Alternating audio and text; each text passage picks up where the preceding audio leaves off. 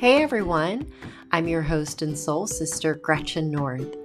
I'm a veteran health and wellness professional turned life coach.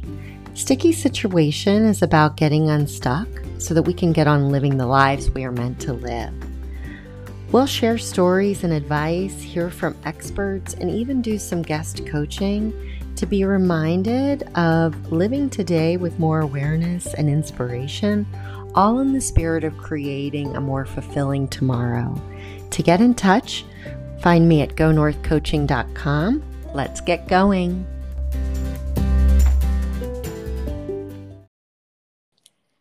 Hey everyone. Thank you so much for joining me again. I am so excited to introduce you to one of my friends and yoga instructors, Maggie Borza-Petrie. She's a 500-hour experienced registered yoga teacher and teacher trainer at Yoga Om, but I know her through a community class in my hometown. Thank you so much for joining me today, Maggie. I'm so excited to have you here. Well, thank you for having me, Gretchen. It's my honor, really, to be here. Yeah, thank you. So I started taking your classes. I was looking at this about 5 or 6 years ago, I think. And what absolutely astounded me was the quality of instruction that I was receiving in this like multi-level drop-in community-based class. And I think you just approach that room with such grace and ease. It takes a certain kind of special instructor to be able to teach to all levels like that. Wow, well, thank you very much for the compliment. I really appreciate that. It's definitely a challenge, but I think probably one of the most important things to do as a teacher is to remove your own agenda, meet people where they are. Just sort of open yourself as far as the asana part of the practice goes, the physical postures.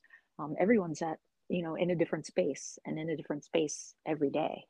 So I think if you are steadfast in that, you remove your own agenda and what you expect, and you just let the practice sort of happen organically. And you really need to watch your students and feel the information they're providing, or recognize the information they're trying to provide based on their movements and their breathing and how they approach the class. Yeah, I think that your class always has, this lovely balance of like being lighthearted and fun, but also inspiring and welcoming and sometimes challenging. And I know for me, I try to maintain an open mind, even though I've had a practice for a long time. And the idea of a beginner's mind came to me. And I'm curious if you want to talk about like what a beginner's mind is. I guess it's different for everyone. I think one of the misconceptions about the first time you step on your mat is that I'm not good enough, I'm not flexible enough, or I'm not in shape. There are a myriad of excuses that we can bring about. But I think the most important, as you already said, is that you approach it with a beginner's mind, even if you've been practicing for a long time. And a long time for some people might be 5 years, it might be 25 years. But I think to always approach your mat and your practice with integrity and a sense of being humble. Mm-hmm. Because when we go in, it's kind of the glass half full, half empty. If our glass is more full, then we don't have room to put things in it. So I think the glass half empty, and when you're approaching your practice, is an important element to think about, because then we have more space to make for ourselves, and then in turn more space to make for others. So you talked about a couple of misconceptions about yoga, and I just want to back up for a second. If you're talking to somebody for the very first time, maybe from another planet, and you were faced with describing yoga to somebody who had never heard of it, what would you say? It's sometimes a really challenging conversation to have. There's so many layers of the yoga practice. And here in in our world, in the Western world, obviously, we talk about the asana part of the practice, which is the physical postures that we use.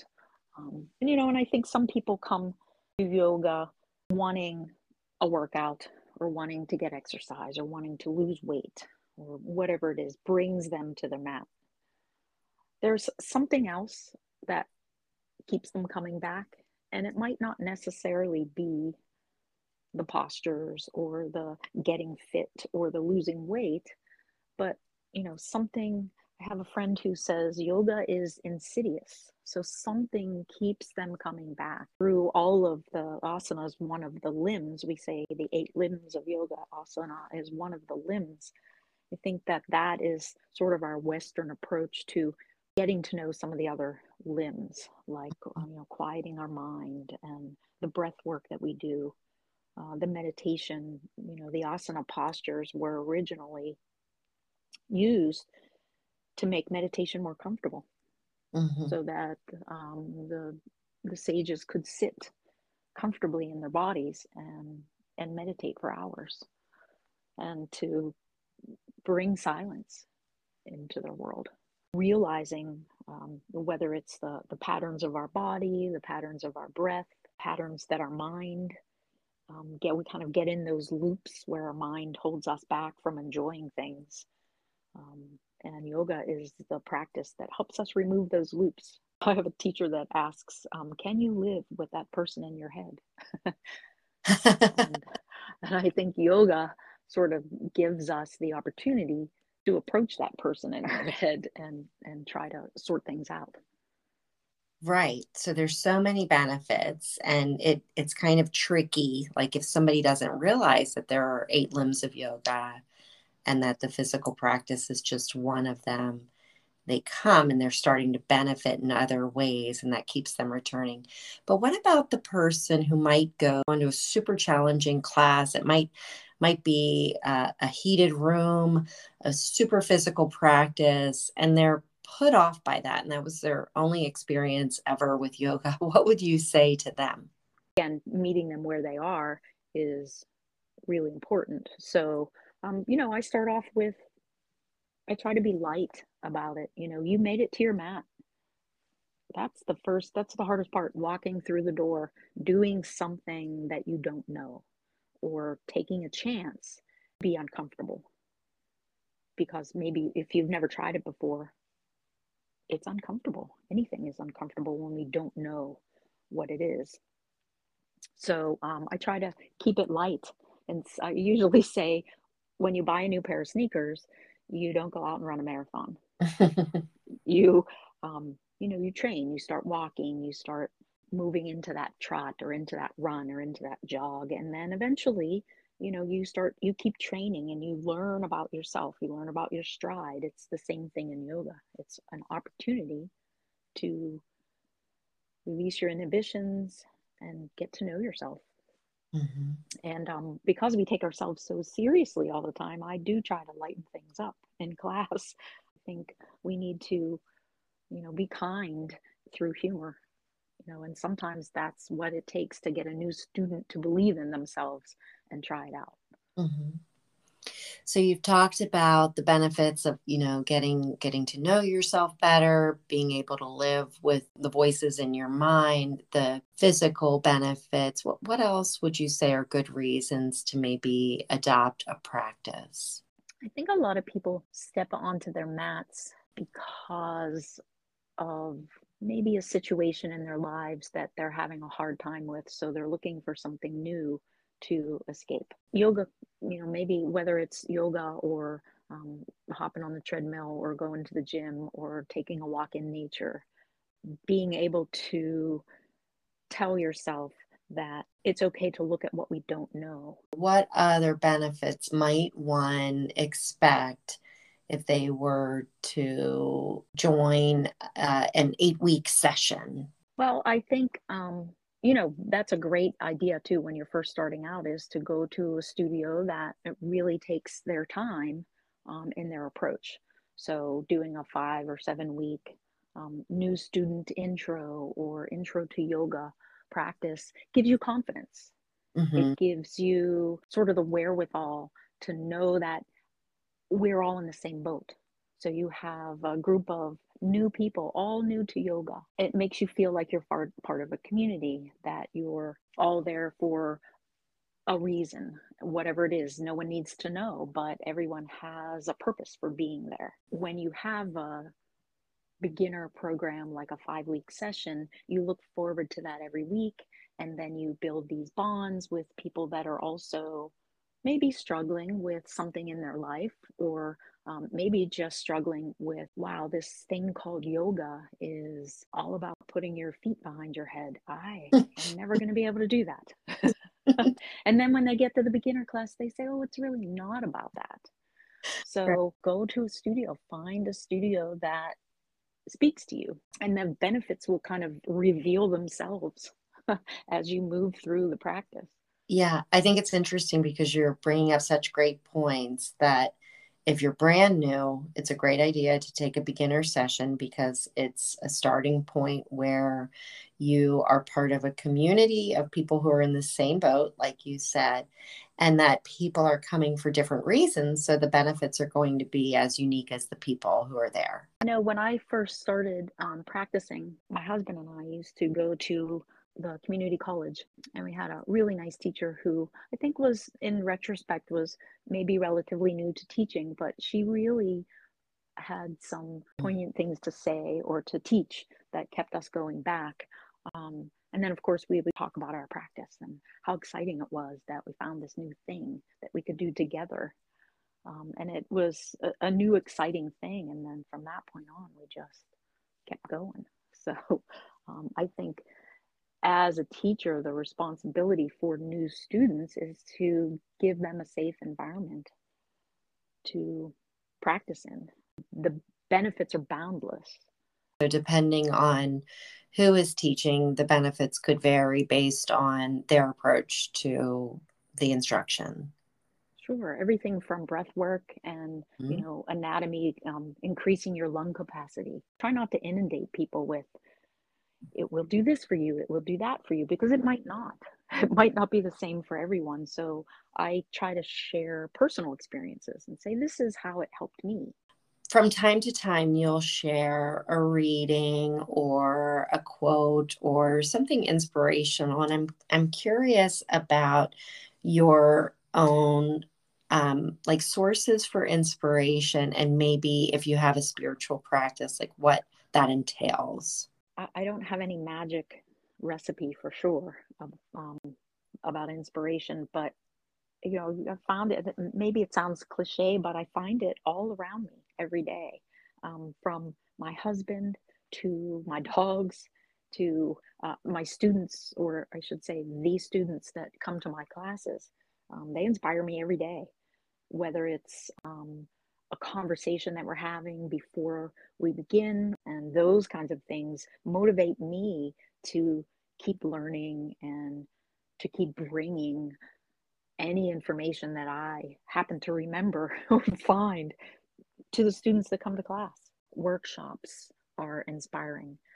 Sometimes they're also intimidating because after a workshop, sometimes I think, wow, I don't know anything. Hmm. Why? How do I deserve to be up here proclaiming that I'm a yoga teacher? It is very humbling to experience a workshop or something with an advanced or a teacher that has been dedicated and practicing for many, many more years than I have. But Hmm. it's also keeps me motivated and keeps me coming back for more. So there aren't specific authors or texts or sources that if you're seeking, you rely upon. Well, in our teacher training, where we train students to be teachers, we cover a lot of things. We cover anatomy, we cover philosophy. So it's the philosophy sections that I find really challenging, because there are, or can be, many interpretations of what we call the sutras, which are kind of like the ways to live your life. The sutras are one of those things for me that helped to inspire me. One of the books that I love is called The Secret Power of Yoga by Nishala Joy Devi. And she takes a very, dare I say, feminine approach, or positive approach, let's put it that way, to the sutras. So be nice, don't steal, don't cheat, don't lie.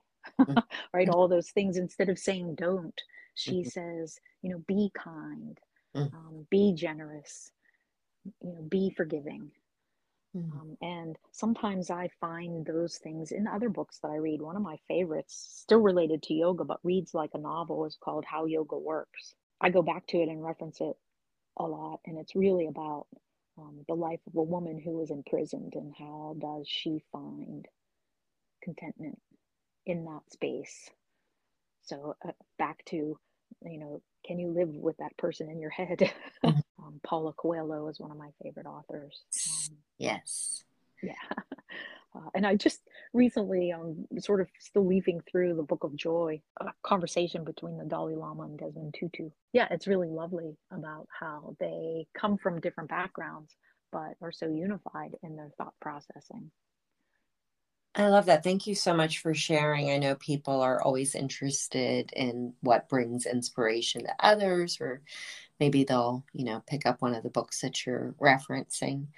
So, Maggie, do you have any sort of daily ritual or routine that contributes to your peace and your joyful outlook on life?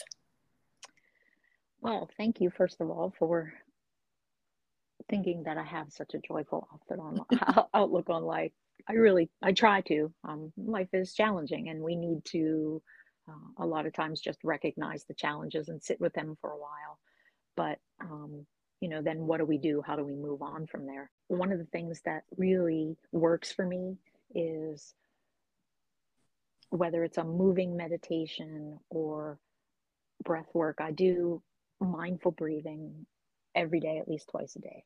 And by mindful, I mean maybe you're looking at the texture of your breath, you're counting the depth or the length of your inhales and your exhales. You're just sitting and breathing, because we don't always take time to do that. I think in our culture, we are go, go, go, always trying to get ahead. And really, to sit in that silence and be with yourself for even a short period of time, whether it's early in the morning or right before you go to bed, is really important. Walking with my dogs and my husband, we do that 2 or 3 times a day. That to me is a meditation. It doesn't have to be up in the hills, all by yourself, on a mountain with no one around for a year.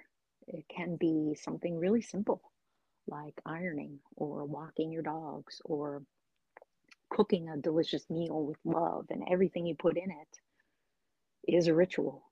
Make that part of your spirituality, make it part of your daily living, to do everything with kindness, with compassion. We're so used to multitasking and doing everything with vigor. So, giving yourself daily space and grace. That is a lovely way to put it. So many people, I feel, especially since the pandemic, are still searching for meaning in their life or searching for more fulfillment. Do you have any guidance that might help someone who is on that search? I think if you can surround yourself with people that are honest and encouraging and supportive and nourishing, your environment that you place yourself in is one that doesn't take away but helps to influence you, or keep you creative, or ask those questions about yourselves. The people that give us the feedback that is honest. I love this answer so much. So, it's ensuring that people have a supportive community, add to and not take from their lives, and encourage them and be a mirror for them so that they basically feel free to explore what it might feel like to be fulfilled. And to explore themselves, what fills you up. If you're surrounding yourself with toxicity, whether it's a situation or a person or a group of people, then to be able to fill that empty cup is really challenging, because we get pressed down, and to the point where we don't feel like we have a voice or we don't feel like we have a purpose, and to surround yourselves with love and caring people that nurture whatever it is that's going on inside. It's not necessarily always have to be a good thing, but to be able to express ourselves is really important, whether it's through dance or writing or cooking. People that help to feed you are the people that will keep you grounded. I just want to underscore that people have choices. Every step of the way, people have choices. And sometimes it's difficult to look at that scenario and realize that there are options within a certain relationship or even family members that bring us down, that we still have choices in terms of who we're spending time with or associating with. It's the awareness that it's no longer serving us and the courage to act on those choices. Exactly. I think, it's not always easy to sit at the same table. Again, how do we meet people where they are? Can we find a happy medium? It's not easy. Can we agree to disagree? Can we find equanimity with Mhm. people that we disagree with? But if we can have an open conversation, we need to have them. If we can't have them on solid ground, then we need to move on. Mm. And it is absolutely easier said than done, because if it's a family member, you're in this family, and it may be a struggle. Maybe we just need to approach things with more love and more thought and more focus and a quieter voice, so that we can listen to other people and really hear what they're saying before we respond. And I'm wondering, like, what you're super passionate about. I find passion in a lot of things. I love the outdoors. I love to spend time on the water, canoeing or kayaking. I love to spend time with family. And again, all these things seem like, oh, come on, you can't be that happy with all that stuff. But you make your own happiness. And if you're passionate about passion and love, then everything else sort of falls into place. And that's been a theme as we've been talking today. You say that you find inspiration all around you. You have mentioned love as the approach and answer for lots of different things. And so when you say, wait, I'm passionate about having, a zest for life and appreciating what I have and what's in my immediate environment, then that sounds like peace to me. A lot of times we search for something special, and we can find beauty in the mundane. We can find beauty in things that are really simple. It's not always about more and bigger and better. I think it's about the little things and holding space for ourselves. Like I said, maybe a meditation practice, maybe just sitting and watching, the sunrise or set. That gives us the opportunity to make space for other people, to invite them in, to listen to them, to share your passions, whatever they are. And then everything is exciting. It doesn't have to be explosive, but something really simple, sitting by the fireplace with a beer and watching your dogs run around the backyard. And thanks for not making people who like to enjoy a beer think that they can't also do yoga. Oh, yeah. Bourbon is big on the list, too. So. Before I let you go, Maggie, if people are interested in, I don't know, maybe training with you or learning more about you, where can they find information? I don't have a website, but you can find me at yogahome.com, YOGAH''OM. That's awesome. So I spend a lot of time in Louisiana. My father has lived there since actually the 70s. And there is something called lanyap there. And it means a little something extra, like Louisiana lanyap. But I'm just wondering if you're interested in maybe singing a little mantra or something that connects back to what we've spoken about today. It's definitely a challenge for me to put my voice out there, but one of my favorite mantras, I'll say it for you first. It's Loka, which is our dog's name, Lokah. Loka Samasta Sukino bhavantu, which in Sanskrit loosely translates to may all beings everywhere be happy and free. And I think in the times we're in now, that is a really important message to send out there mentally together, as a mantra. Loka samasta sukhino bhavantu. Loka samasta sukhino bhavantu. Loka samasta sukhino bhavantu. Om. I have goosebumps. It's so beautiful. I only asked because sometimes you wrap up our classes. So Yeah, thank you so much for sharing your voice, both through the interview and in that vulnerable way through song. I so appreciate you, Maggie. Thank you so much for joining me. Gretchen, thank you. It's really been my honor to be here. I really appreciate that you're doing this.